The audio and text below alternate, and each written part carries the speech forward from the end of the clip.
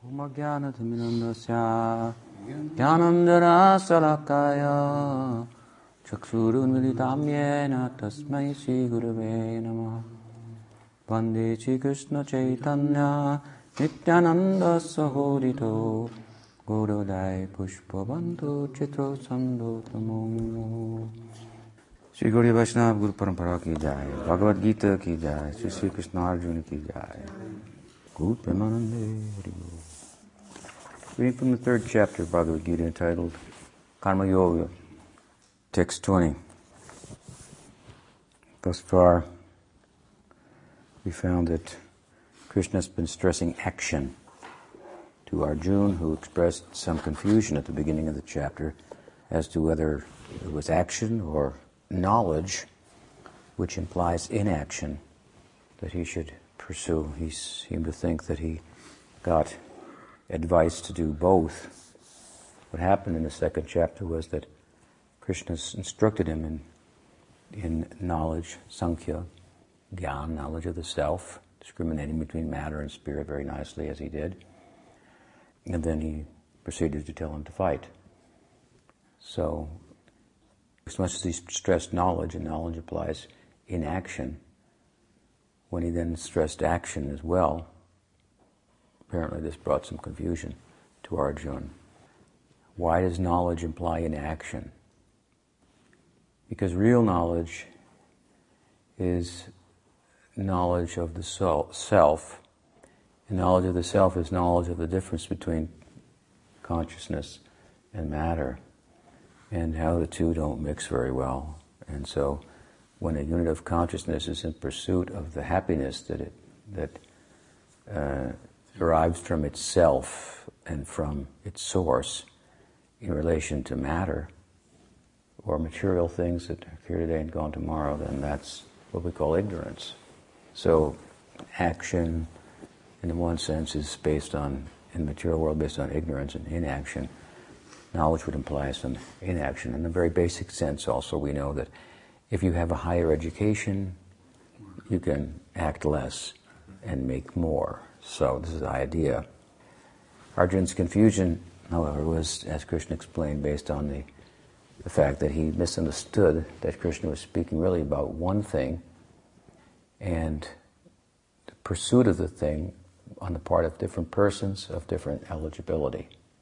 And he had already stressed earlier in the second chapter what was the eligibility of Arjuna.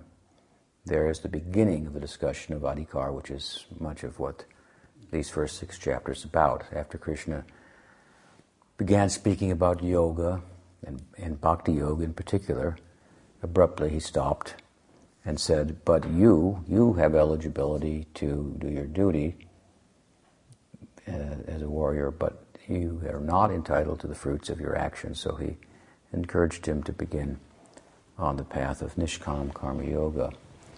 And so here he continues now to emphasize that. He says, these aren't two different paths, really. There's one path, but at different stages it'll appear like Nishkam Karma Yoga, and another stage it'll appear like Gyan.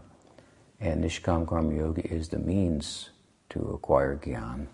You can't just sit down with an impure heart when you have a desire to move in relation to temporary things. You can't just sit down, and those things will continue to play in your heart, and you will be a mityachara so uchite, cheater, he says. So, better to be an honest worker. And there's some power in an honest day's labor, and when the labor, for that matter, is prescribed from the scripture as well, and you do it, there's that much more power in it. And when you do that work without desiring the fruits, even more power. And when you don't do that work, when you do that work not desiring the fruits, and you offer the fruits to Bhagwan, that much more so. So that is what he's emphasizing in this chapter, and he keeps stressing now movement. In so many different ways, as nobody can stop moving anyway. You have to move.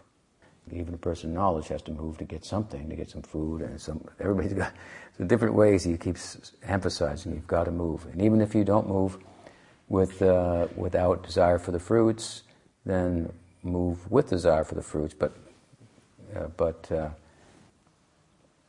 in accordance with the Veda, which will constitute some form of sacrifice. And so having stressed movement in general, action, you can see he's just trying to make a particular argument here. He's trying to convince Arjuna to do Nishkam Karma Yoga.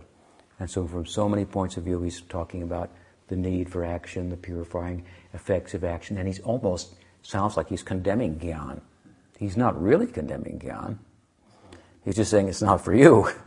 So you get into this thing where, Nishkam Karma Yoga, Gyan is bad, and this is not what he's saying. It's a particular point in the Gita, particular point he's trying to make to Arjuna and to all the readers as to this yoga ladder, if you will, of eligibility and how that will express itself according to your eligibility, how your yoga will be expressed.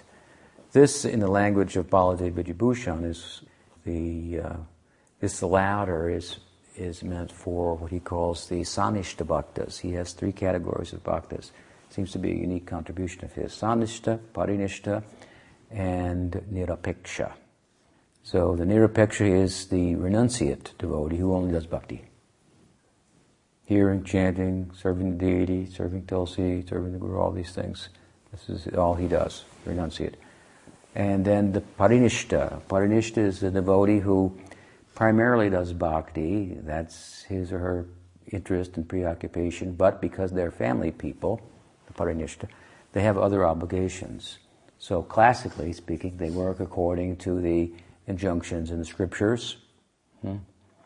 And the fruits of that they offer to Bhagavan also. And in the high end of the Parinishta, they aren't really attached to that work, but they're in the situation, so they do the work dutifully, provide for the family, take care of the children, and so on and so forth, and do the various observances in Varnashram by way of example for others who need that example.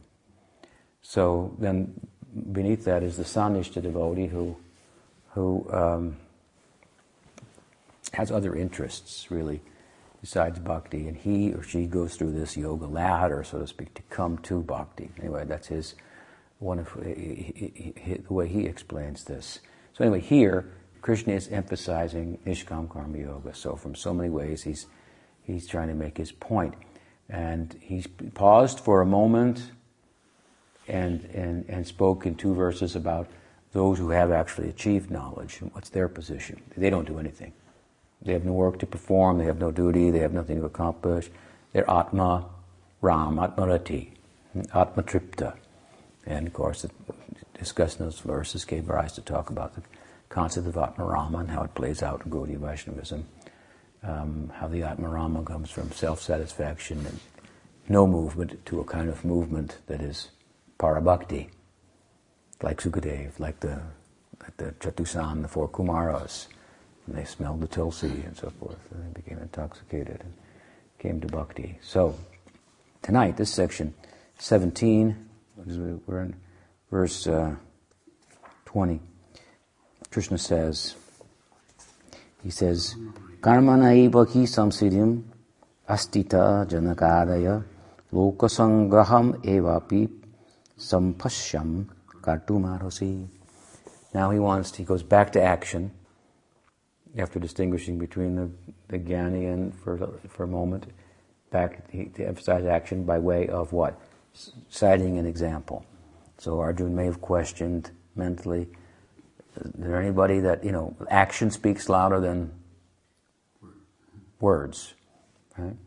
So a picture is worth 1,000 words, they say. So is there anybody you can point to get this through my head, this concept that you're talking about? Remember, there's some confusion in the beginning of the chapter on the part of Arjuna. Krishna's really trying to make this clear, so he's emphasizing it from so many different ways, and now he comes with an example. Here, look at this. Look at Janaka, he says. What he says, that Janaka and other kings attained perfection by proper action alone. Thus, in consideration of the people in general, you should take the proper action. There's 2 things being mentioned here. One, what? That there are other great people, kings, you're a Kshatriya, there are other kings like Janaka and others, who attained perfection by this course of action I'm speaking of. And so there's an example. And besides that, you are a man of stature, Arjuna. You're a hero, you're a prince, and so forth. And so, because of that, you should conduct yourself in such a way that others can learn from you by your example. You're a prominent person in the society. So we're not allowing you to go off into the forest, into the jungle, and so forth. So you should act by your example and teach others. And then he gives, of course, the next verse, which is very famous, Yadyaracharati Shreshtas Tattadevetaro Janaha Sayat Pramanam Kurute Lokastad Anuvartate. Whatever a great man does, the world follows. Whatever standards he sets, the world pursues. This is an important verse for us, Gaudiya Vaishnavas. Why? Because it's one of the few verses of the Gita that are cited in Chaitanya Charitamrita by Krishnadas Kaviraj Goswami. So, just like we find essential Bhagavatam verses as pramana shlokas to support his points that he makes in Bengali in Chaitanya Charitamrita, we'll think these are important Bhagavatam verses. So, Gita verses, few, but there are some. This is one of them. Appears in a couple places in the Gita. In the first place is Nadi Leela. And through the pen of Krishnadas Kaviraj Goswami, Krishna speaking about the need, that what gives rise to his desire to descend into the world. And this is really kind of basic, foundational to the Chaitanya Avatar, or the what do we call the Acharya Leela of Krishna, where Krishna plays the part of the Acharya. What does Achar mean? Do you know? Achar. Not sure about Achar. Who knows? Behavior, yeah. Same idea. So Achar. There's Sudachar, there's Durachar. Good behavior, bad behavior. So Achar. Acharya means, it implies what? That if he's a teacher, the Acharya, and his principal means of teaching is by example. Of course, the Acharyas generally will write something and give a dissertation on the Vedanta and establish a school and so forth, but the word itself implies that their example is more compelling. After all, you could write so many things, but if you had a bad example, then it would be difficult for people to follow. And if you didn't write anything, which is pretty much the case of Chaitanya Mahaprabhu for the most part, but he had an extraordinary example, so many people followed. And this was his way. In Chaitanya Charitamrita, where this verse is mentioned, we find Krishna saying that if one does not practice bhakti himself, he cannot teach it. So if I'm going to teach about my kind of bhakti, the bhakti I mentioned to Arjuna in the Bhagavad-gita when I was here last, and more about intimate service to me, which is really what turns me on. He says, the whole world worships me in awe and reverence, but it does nothing for me. It doesn't excite me. The love of the Brajbasis that they have, that is exciting to me, and I want more people to have the opportunity to be involved in that, to connect with me on that level. And so there's a kind of bhakti that fosters that begets that kind of intimacy and grants access into that Leela. And if one doesn't practice it himself, he really can't teach it. So, given that, he says, let me accept the bhav of a bhakta and descend in the world. So, yadyaracharati shreshtas tattadevetaro, and the verse is quoted. After all, as the Gita says, whatever a great man does, other people follow in his footsteps. Whatever exemplary standards he sets, the world pursues, and so forth. So it's foundational, as I say, to Chaitanya Mahaprabhu's Leela. He is Krishna. And so, yes, he's directly Krishna, that's a fact. But he's in the role of an Acharya. Therefore, he will be approached differently. We don't approach Chaitanya Mahaprabhu for romantic love with him, like some might approach Krishna for Sambhoge Chamai Kamanuga Bhakti. Neither do we approach him like the Goswamis approached Krishna for Tadbhave Chamai Kamanuga Bhakti. which is romantic love through the medium of service to Radha, tasting whatever she tastes, rather than directly consorting with Krishna. But we don't have this idea with Chaitanya Mahaprabhu, because why? He's Krishna. You'll say, why not? He's Swayam Bhagavan. He's not an avatar, he's Krishna himself. But he's in a particular mood. It's Vrindavan Das Thakur that weighs in very heavily on this, in his Chaitanya Bhagavat, when he says, it's true that he is Krishna and he can accept all moods, but he is in a particular mood in Leela, and we should worship him accordingly, and that's how we approach the Lord in all of his forms. So, this of course is the death knell, we say, to the idea of what? Gaur-Nagar Bhav. And Gaur-Nagar Bhav is the idea, the imaginary idea that we'll become the gopis of Chaitanya Mahaprabhu. We find nothing like this in Gaur Leela. And if it's not in the manifest Gaur Leela, how will it be in the unmanifest Gaur Leela? There are differences between the manifest Leela, the Prakat Leela, and the Aprakat Leela, the unmanifest Leela. But the differences are not substantial. That means there are no differences in the bhava. There may be differences, there may be in details, but the bhava is the same. The bhava is the substance of the thing. So we don't find this anywhere in the Prakat Leela. How do we expect to find it in the Aprakat Leela?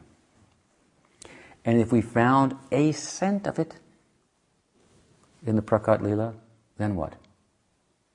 Everything that would be ruined.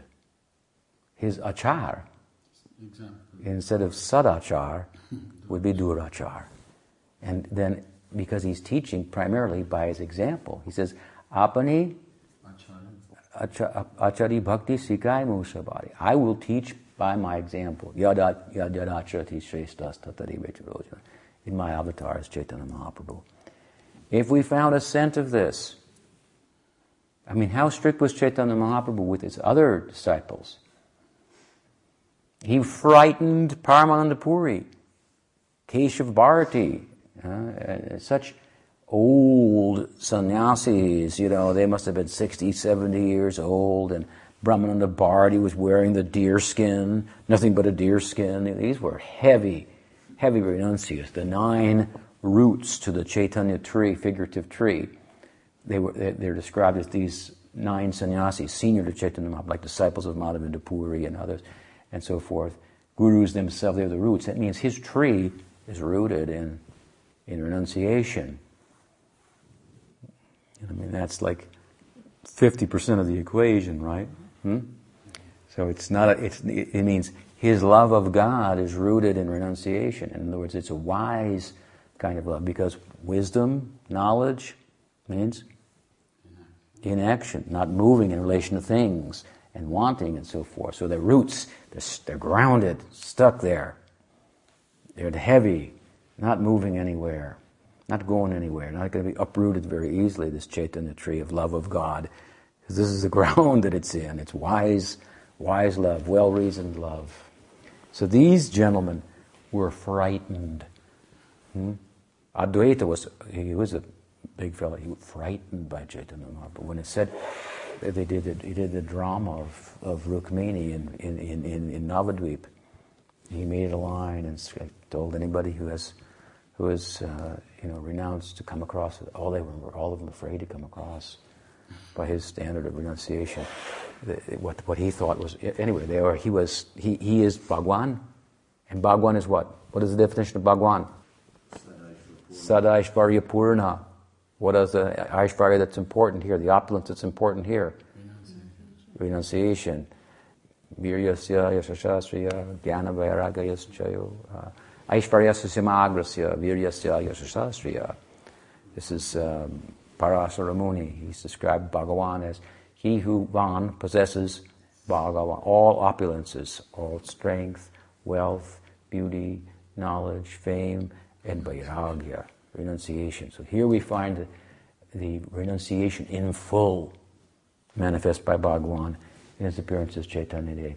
Made these old staunch sannyasis nervous in his presence. The measure of his renunciation is the degree of that. Now, how can there be ascent of consorting with women in the Prakat Leela. In his mind, he was absorbed in the Gopi Bhav with Krishna. And some people want us to think that in their minds, some devotees were absorbed in thoughts of Parakiya with Chaitanya Mahaprabhu, and it's played out in the Prakat Leela. But we don't find this in any of the Acharyas' books. This idea. This is a later day idea. The side to which Gaur Bhakti in Bengal errs, if you will. There's an emphasis on Gaur Bhakti, Bhaja Gauranga, Kaha Gauranga, Laha Gauranga Nahame, started by Nityananda Prabhu. Then there's the other side of the Goswamis writing about Krishna Bhakti. We talked about that and so forth. So there can be an error on either side. We need to balance between the two. Goswamis exhibited that, of course, but people will take that side and err to the side by saying the Gaur Leela is only a Prakat Leela, there's no Nitya Leela. And on the other side, they will err this way. Gaur Leela goes so far that there's the Parakiya with Gauraj. So, no. As I say, if there was a trace of this, his whole renunciation would be ruined. And if his renunciation was ruined, his whole Acharya Leela would be ruined. This is the very principal means by which he said he would have to teach. And told us also, for that matter, if you really want to teach, you have to practice bhakti yourself. So by your example, you'll teach. So an important verse to us, very foundational. And it again comes up in the Madhya Leela. Madhya Leela, Chaitanya Mahaprabhu was gone to Vrindavan. And there he meets a Brahman, Sonadiya Brahmana, who exhibits ecstatic love. And Mahaprabhu sees that and finds some commonality with him, some common ground. And he thinks, how could this kind of love, which is the kind of love I'm experiencing, be manifest in this Brahman? It was a low, there's like divisions of classes within Brahmins and so forth. This was a lower class Brahman. And so he questioned, where did you get this kind of love and so forth? And the Brahman revealed that some time ago, Madhavendra Puri, a saint, came here. He went to Govardhan, he did this and so forth, and he came to my house, and he kindly initiated me, and he ate food in my house, cooked by me. And Mahaprabhu then said, you are my guru, I offer respect to you, because Madhavendra Puri was the guru of Chaitanya Mahaprabhu's guru, Ishwar Puri. And he was so embarrassed, this Brahman, that, you bring ruin to me and my family, you're a sannyasi and you're worshipping me. He said, no, you're the disciple of Madhavendra Puri. He is worshipable by my own guru. What to speak of me, and you are connected with him. But without this connection, you cannot get this kind of love. Madhavendra Puri is said to be the seed of the kind of love that flowered and fruited in Chaitanya Mahaprabhu. People like to say Chaitanya Mahaprabhu's own sampradaya. I mentioned this the other day. Jiva Goswami said Mahaprabhu, Sri Chaitanya started his own sampradaya. That's true. But it is connected with the Madhva Sampradaya. People deny that, but Mahaprabhu had a guru. Ishvara Puri, was he a Gaudiya Vaishnava? Was he a Chaitanya Vaishnava? Yes, but no. Was his guru one? Madhavendra Puri, so they had a Vaishnava lineage also, and people have done research and reasoned it must have been the Madhva Sampradaya. So, at any rate, he then wanted to take lunch at that Brahman's house. So they went, and he had, of course, his assistant with him, Balabhadra Bhattacharya, and Balabhadra asked the Brahman to collect some foods that he would cook for Mahaprabhu, as he did regularly. But Mahaprabhu said, no, the Brahman will cook for me. And the man said, well, don't you know what will happen? This will bring ruin in your family. The Brahmins from our particular caste can't cook for sannyasis. There's so many rules, right? Varnashram about who can cook for who can eat for what can eat who, and who can eat what, and so forth. Hard to keep up with. But Mahaprabhu said, no, I will cook, you will cook, and I will eat from your hand. And what is my reason for this? That Madhavendra Puri ate from your hand. And he quoted, Yadyara charati shreshtas tatareve tarojana sayat pramamam krute lokastadanovarti. Whatever a great man does. This is the standard that we'll follow. And then he quoted another nice verse. He said, what is it? Tarko pratishtat shutayor bibinam. Naso rishir yasya matam nabinam. Dharmasya tattvam nihitam guhayam. Mahajano yena gatasapanta. Very nice point he made here. He says, Tarko pratishta. By dry argument, you never get anywhere. Apratishta. Pratishta means position. Like people want position. We say, you've got a problem with pratishta. So tarko pratishta, by argument, you never really arrive at any conclusive position because there's always another argument. So reason is endlessly, circular. Tarko pratishta, shrutayo vibhinam. And that we just heard, the Shruti, the scriptures, vibhinam. There's so many opinions about what it means. And there's so many opinions in the scripture. Do this, other place says, don't do this. How do you sort all that out? Naso brichir yasya matam nabhinam. And one cannot be a rishi unless he has a different opinion from somebody, from another rishi. So, in other words, it's like in modern society, you're going to be somebody, you got to have a different opinion than your teacher or the other ones. You have a new theory, a new nuance, then you're somebody. So there's a lot of confusion out there. What's the solution? My argument is, by scripture, there's so many different things being said. You can't be a rishi unless you have a different opinion. Where dharmasya tattvam nihitam guhayam.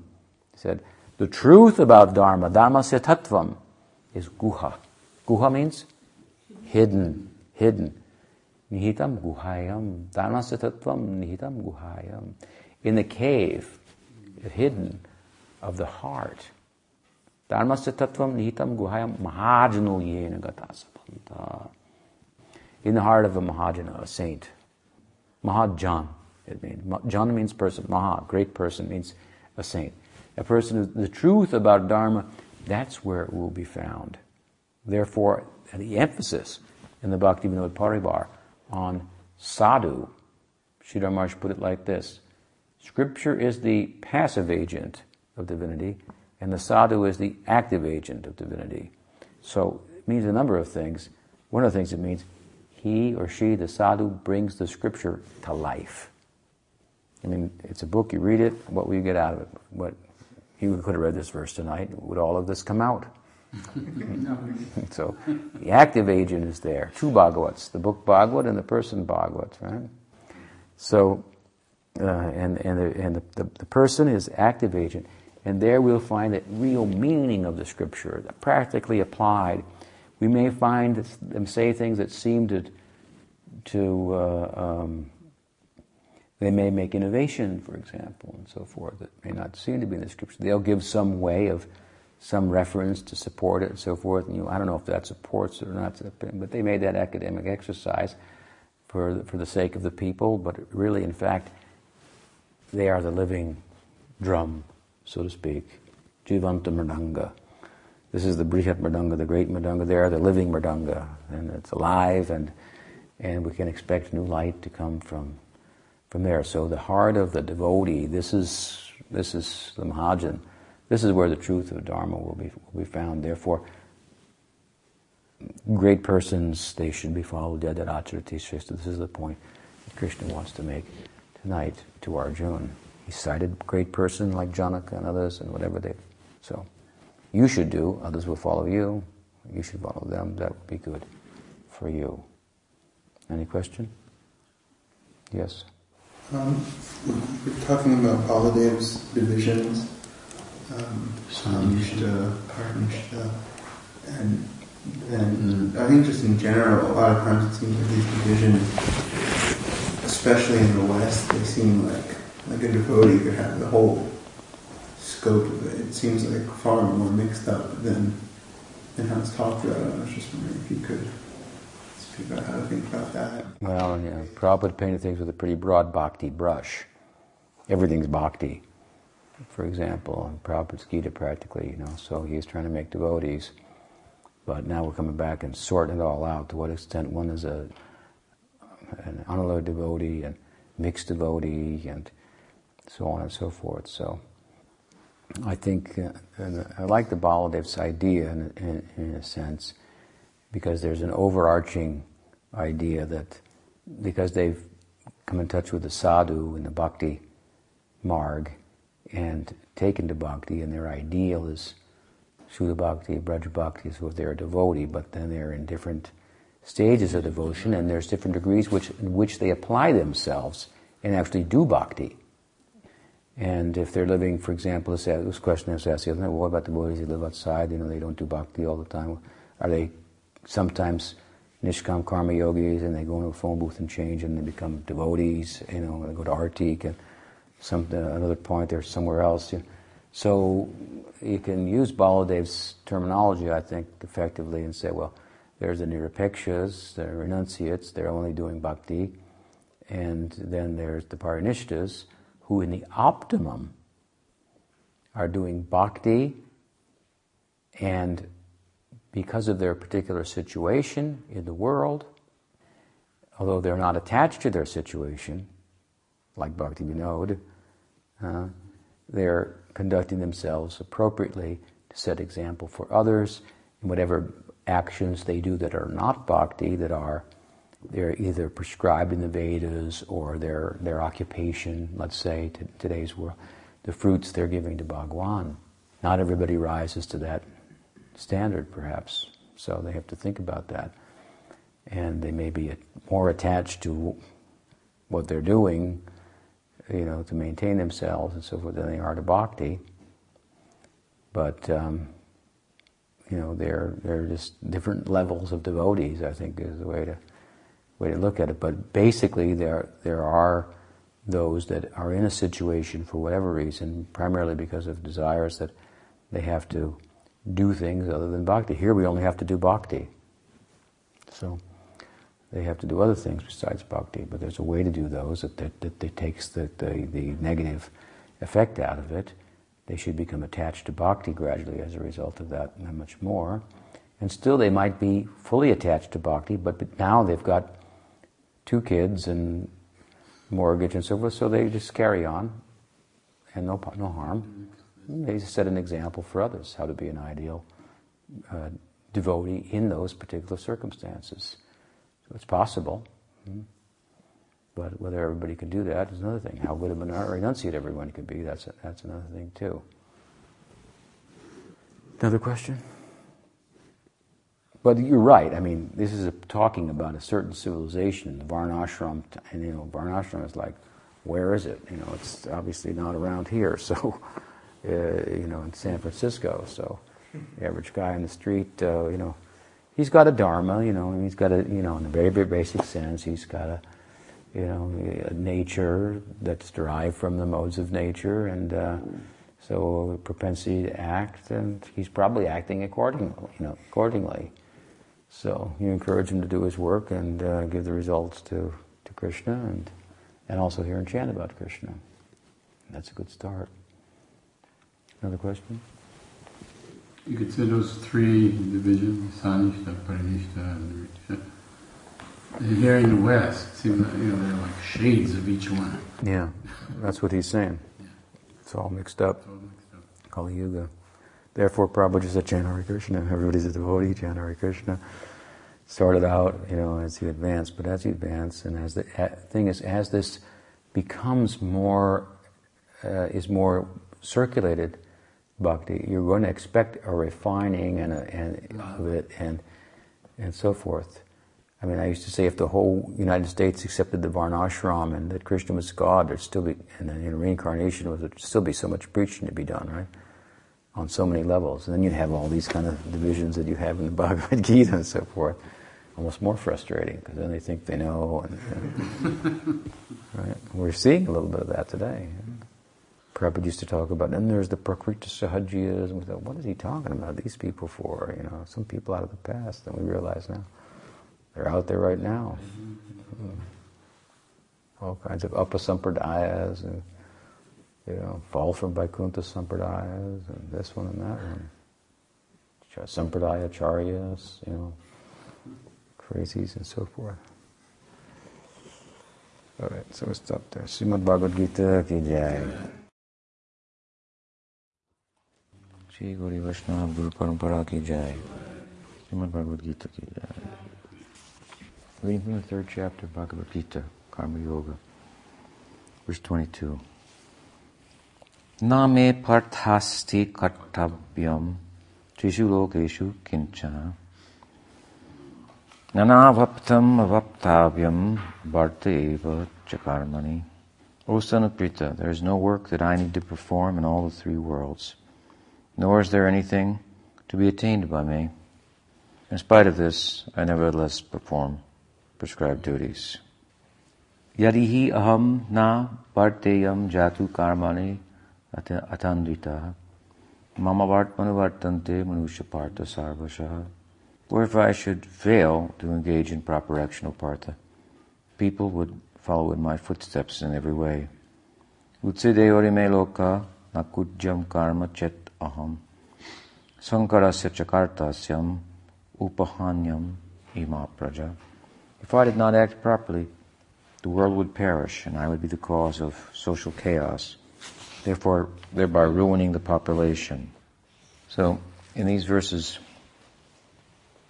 Krishna now, in speaking about examples of those whose lives illustrate the principle that he's stressing. That principle is, for Arjuna at this time, action, detached action, in which the fruits of one's efforts are offered to Bhagavan.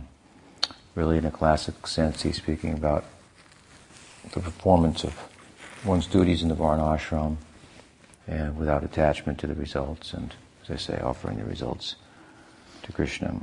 And so, having spoken about it and stressed action in so many ways, he has cited an example. Janaka and others, he said, they became perfect by this.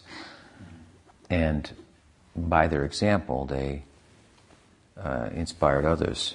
And you're a great man, the implication is, a warrior, a statesman, a prince, and so forth. And you have to set an example for others. So you can't just run off to the forest.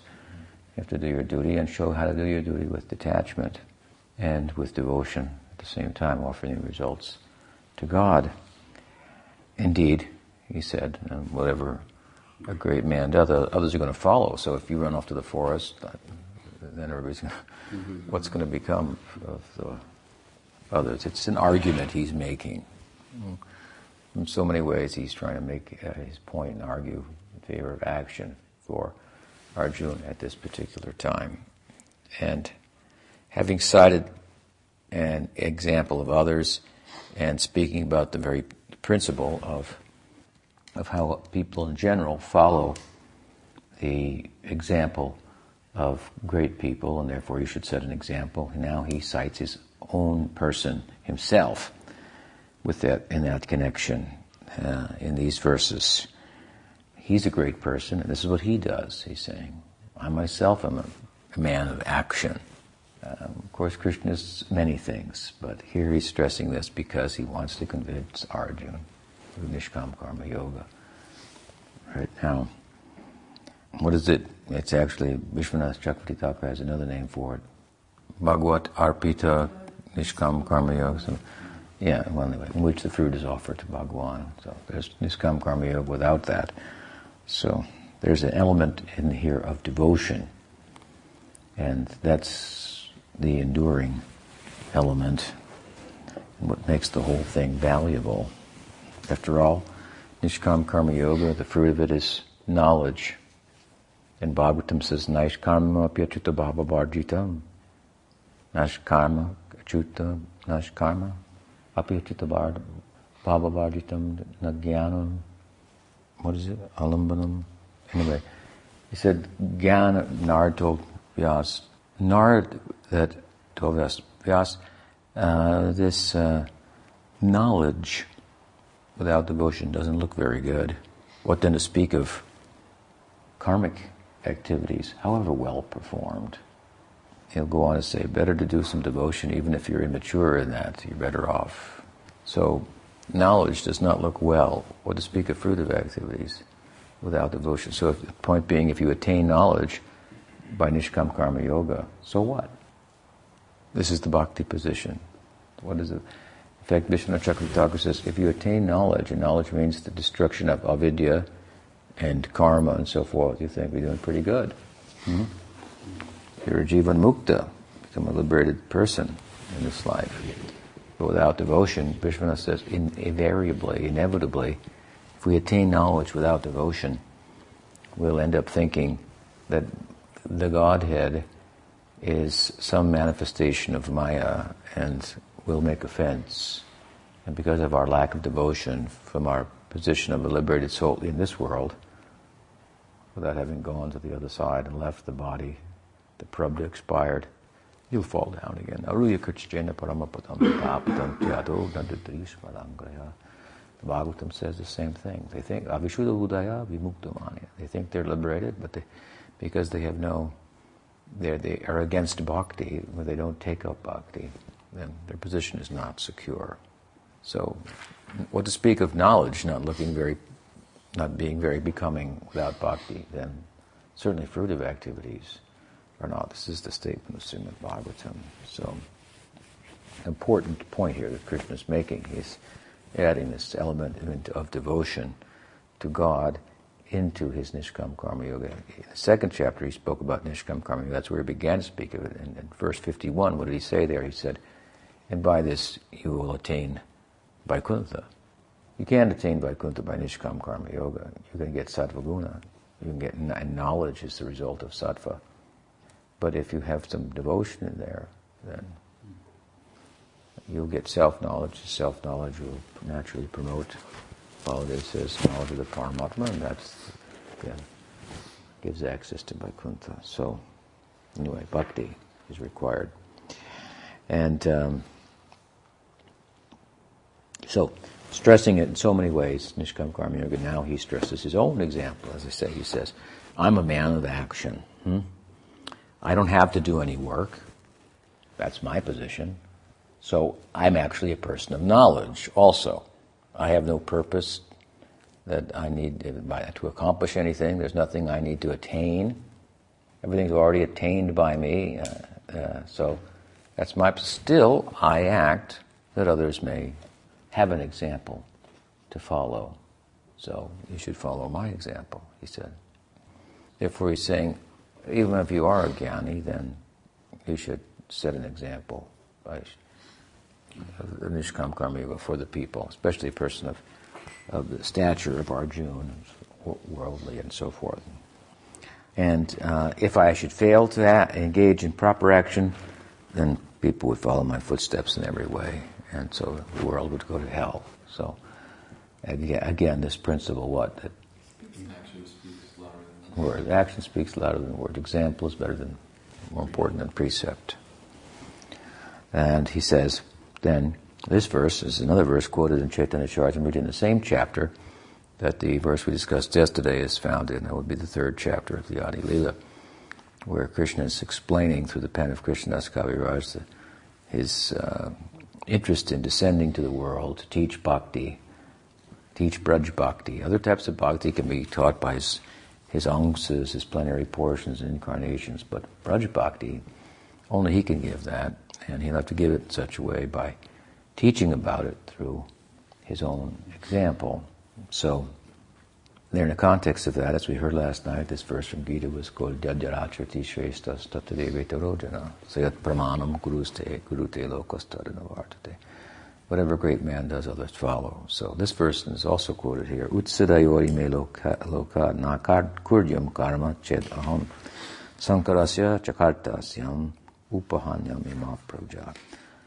It's interesting because he says, if I did not act properly, the world would perish, and I would be the cause of social chaos, thereby ruining the population.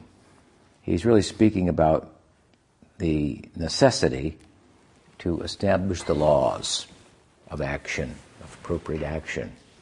And it's interesting because it's kind of humorous in a way.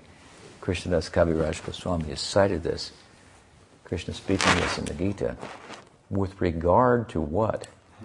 Krishna coming to the world and advocating lawless love of God. Raga Bhakti transcends the laws, so to speak. There's interaction with Bhagavan that transcends the rules for interacting with him, if you will, even up to Vaikuntha or Dwaraka.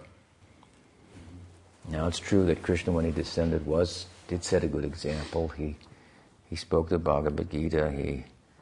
He lived as a prince in Dwarka, but in all of his activities, even outside of the Braj, we find that he certainly breaks his own laws, and in the Braj he sets what might be a very bad example for the world by his own actions. So I think that Krishnadas Kaviraj Goswami had a bit of a humor in mind when he cited this verse about Krishna speaking about establishing the laws of the society, and if I don't, there'll be a problem, and I must do it by my example.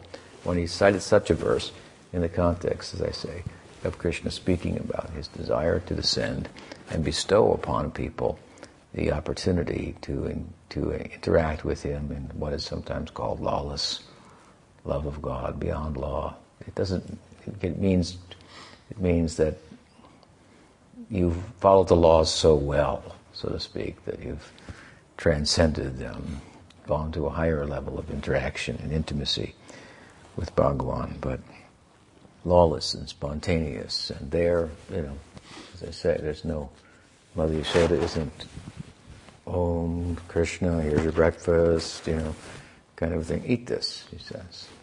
And even puts him down from her breasts to attend to the milk on the boiling over on the stove. So it's what I say, it seems a bit humorous to quote this verse. Let's read from the purport. Commentary. This is not Braj Krishna speaking here, Swami says. Although he can do no wrong, certainly Krishna appears to set a poor example in his affairs with the gopis. Thus, after hearing of Braj Krishna's rasa dance with others' wives, Maharaj Parikshit asked Sukadev how the very support of Dharma, Krishna himself, could act out of character, apparently contradicting what he says in this verse. Sukadev answered by explaining that great persons, Ishvaraha, can do what others cannot. They act without selfish motive, and thus are not implicated in karmic reaction by their seemingly material activities. Furthermore, from an ontological point of view, Krishna is the husband, maintainer of the husbands of the gopis, for he resides in the hearts of all. Everyone belongs to Krishna, but not everyone acknowledges this. The gopis of Krishna Lila exemplify for us the acknowledgement of this principle to the extreme. We are to learn from them the ideal life of devotion to God that Bhagavad-gita points to in its concluding words. The gopis were Krishna's most surrendered devotees, and his union with them, while appearing inappropriate on the surface, was, in fact, most appropriate. Krishna is easier to understand as the prince and statesman of the Bhagavad-gita than he is in his Leela of divine love with the gopis. However, readers should understand that Krishna's noble and majestic character, Aishvarya, brought out in this verse, is not absent in his Braj Leela. It lies beneath the surface of that Leela and is foundational to it. For were Braj Krishna not God himself, the very support of Dharma, his Leela with the gopis, would hold little charm for us. It is only because he is God that his most human-like Leela is so sweet, Madhurya. This point is central to Gaudiya Vedanta. For the pleasure of his devotees, like the gopis, Krishna may violate the scripture, otherwise not. To please Krishna's devotees is the essence of scriptural adherence. Scripture tells us that the criterion for evaluating the perfection of action is the extent to which it pleases God. Samsiddhi Haritoshanam.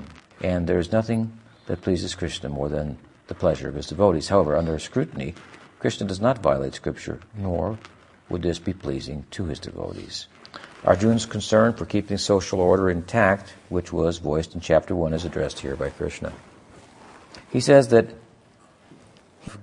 with this in mind, previous commentators have given this verse a narrow interpretation. Krishna's concern for the social order means the conservation of caste within the traditional varnashram, social religious system. Ironically, concern for improved social order today involves a breaking down of what are considered artificial boundaries, such as race, sex, religion, and so on. An improved world order is thought to be one in which People relate to one another based on what they have in common as human beings, a vision that transcends material differences. This is the spirit of the essential message of Bhagavad-gita as well, wherein the common tie between humanity, even all species, is their common spiritual essence. It is in pursuit of realizing this common ground that the Gita stresses adherence to its social order, but since the likelihood of reestablishing the social-religious system in the modern world is slight, it may be best to stress the essential message of the Gita, which is to elevate the understanding of humanity's common bond from one that is species-centered to one that is based in spirituality. In doing so, the spirit behind the Gita's concern for preserving the social order can also be stressed by emphasizing the importance of social morality in general and avoiding the watering down of values, understanding these concerns as the religious and moral underpinnings of a spiritual reality. Most of the world's religions contain a kind of socially oriented teaching that validates social activism. These teachings are rarely seen as the means to enlightenment itself, but are certainly not seen as being opposed to it. Devotees who, like Arjuna, are not ready to take up a life of renunciation can perhaps find in these teachings models of a contemporary social framework in support of enlightened life. Vaishnavas share many of the values inherent in the environmental movement, vegetarian, animal protection movement, certain aspects of liberal social thought, and various other related types of activism, and there is no reason why karma yoga, to promote these values, would militate against a Vaishnava's gradual advancement. Indeed, since Krishna himself speaks in favor of these values, working to promote them could be considered pleasing to God in the most general sense, as is adherence to the prescribed duties of varnashram dharma. Selfless renunciation of the fruits of one's work, knowledge of an underlying spiritual purpose of all things, and the desire to please God are the basic principles that, when combined with the culture of devotion to God, lead one gradually to the supreme destination. So rather dynamic their approach to understanding the essence of the varnashram in the modern age. Any questions? Yes. When you don't have attachment to the fruits of your action, then it seems that you have qualification for more than Nishkam Karma Yoga.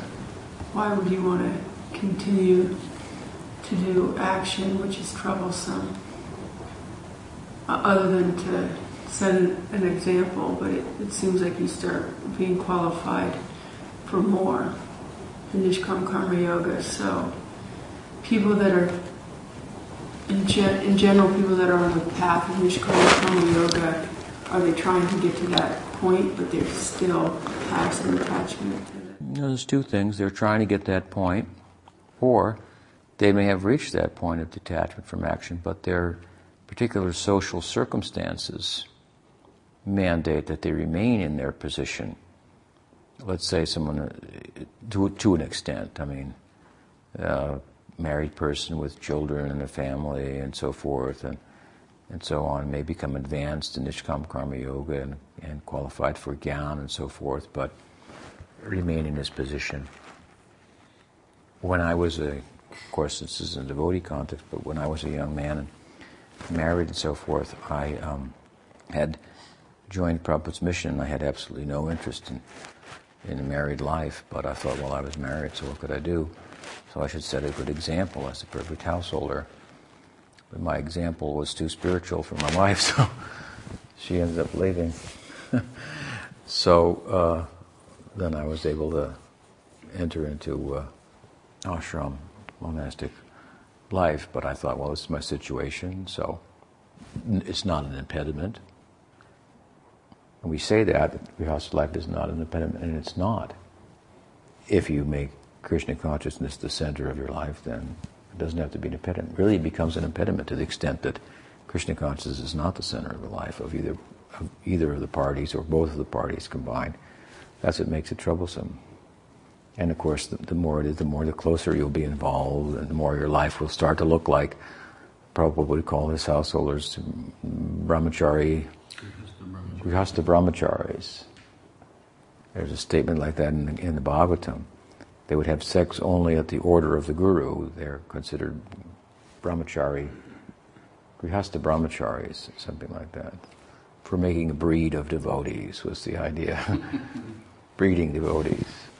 So that's a very different person than an ordinary householder. And they might continue to set the example and so forth, given the circumstance. No harm. Kings like Janaka became perfect like that. Even Krishna was a householder. Another question? One other question. If you're offering the fruits to God in Nishkam Karma Yoga, then does someone have to be careful to do things that are likely to have fruits that might be offered to God, or is it, or is actions like for the general welfare of humanity considered a good offering to God? Like, for example, volunteering for feeding the hungry. There's obviously not going to be, if you're volunteering, you're not going to get a fruit in the form of money that could be offered to a temple. So would that be within the scope of Nishkam Karma Yoga? Could be, I suppose, in a dynamic sense. I mean, this is speaking in a classic sense about varnashram, and there are certain duties to perform in varnashram that you could pose the same question: where's the fruit exactly? You know, I'm dutifully doing what I'm supposed to do. Arjuna is dutifully fighting the war. How does he offer the fruit? What's the fruit? But it's more the spirit that I'm doing this because it's ordained in the scriptures, and therefore it's for the pleasure of God. And so I'm doing this.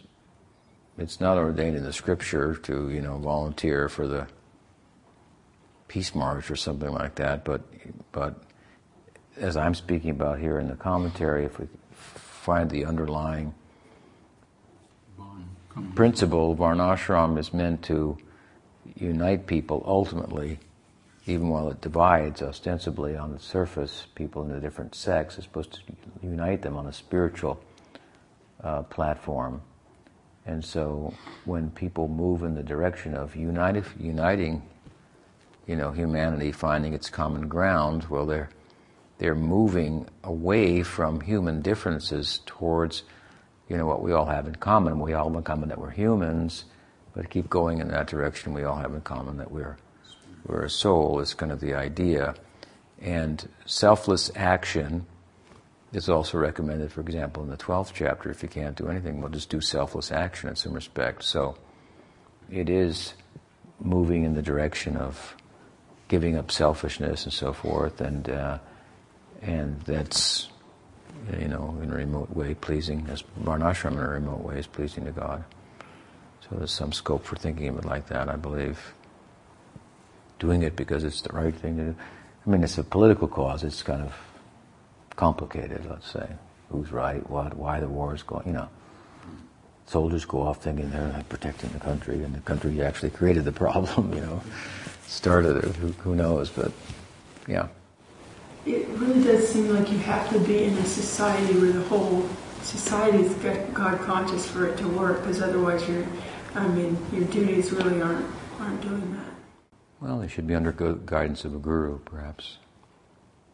Nishkam Karma Yoga here is going on under the guidance of a guru. But, yeah, it's Kali Yuga. Chant Hare Krishna. Yes? And Vrindavan, the point she was making about these different things, you said like volunteering and stuff. People, the society we live in, when you volunteering work, like it's for people like Mother Teresa, the society readily, they take that as being spiritual. Mm-hmm. They appreciate that. Well, yeah, it's very, it's very roundabout and remote, but I mean, the more we move in the direction of away from selfishness, the better, but I mean, like I say, you can move real far and even come to Atmagyan, and from the point of view of the Ananya Bhaktas, you've gone nowhere. You've gone nowhere because even from there you'll return not having devotion. Of course, she's also believes in God, and so I mean, you can't weigh in on each person, but I mean, her activities are noble and in many respects desirable and so forth. But we have a different thing we want to teach the people. Another question. You made a remark about Jivan Mukta. Jivan Mukta means liberated in this life. He's liberated, but the prarabdha karma is still there. So, he's witnessing the prarabdha. One can be Jivan Mukta and still not have devotion. Yeah. Yeah. By Nishkam Karma Yoga, you can become a Jivan Mukta, come to knowledge, full knowledge of the Atma. But from the bhakti perspective, from the words of Narad, it's not very becoming. Strong statement, but he knows what is bhakti. And this is so, and that's Bhagavatam, so that's what the Bhagavatam says. So it's not just my opinion, it's Bhagavatam's opinion. It's very strong. So why avoid devotion anyway? Why fight with that? Wait a minute, he did Nishkam Karma, he's very advanced. You're just a neophyte devotee saying this. We're just quoting the scripture. Why you want to fight against it? Got something against bhakti? Against Bhagavan? Against Krishna God? You have something against serving him? Well, anyway, then they start blaspheming God, so, well, that's your position, See, it's unbecoming. Question whether there is a God, or to what extent he's maybe Brahman, but it's a Saguna Brahman, and immediately, it's not what Krishna says. What does he say? He says, there's no truth superior to me. Is that Saguna Brahman or Nirguna Brahman speaking? If it's Saguna Brahman, then I guess he's wrong. There's no truth superior to me. If he's Nirguna Brahman speaking, then what? You understand? Shankara says that the manifestation of Ishvara, Bhagavan, like Krishna in the world, is a form of Brahman that takes on material qualities for a certain time and purpose. But in the ultimate reality, it's Nirguna, without any qualities, so that God, Ishvara, disappears. So in the Gita, Krishna says what is that verse? Nothing superior to me, everything rests upon me like pearls are strung upon a thread. So, the question is that Saguna Brahman speaking? If it is, he must be wrong. If it's Nirguna Brahman speaking, then what? Krishna can't be wrong. So anyway, that's some devotional logic there. So, it may be a strong statement, it's from the scripture, but someone says, who cares for your scripture? Then what? Then you're blaspheming the scripture? How would you even know about your process of Nishkam Karma Yoga and Gyan and so forth? You say, what's wrong? You got something against devotion? Then they start making devotion out to be less than it is, and then you have to make out God to be less. Then they reveal their position. If there is a God, then, and so many statements to that effect, Krishna is saying, nothing superior to me, everything comes from me. Then you're against devotion to the person. Not very becoming. It may look good on its face, but it won't endure. They won't get full liberation. You cited the Bhagavad verse, Arya Krishna Param Padam. So that refers to the Jivan Mukta. That refers to the Jivan Mukta. It's quoted in Chaitanya Charitamrita, and the words Jivan Mukta are used in Bengali to talk about it. You can't get beyond Jivan Mukta without bhakti. So it's not talking about somebody beyond there, because you can only go there with bhakti. Krishna says it in the Gita. What does he say? He says that Mama Maya Duratya, Mama Eva Prapadyante, Maya Metam Tarantite. Nobody can cross my Maya unless I let them. Nobody. Such is the nature of my Maya. Mama Maya Duratya.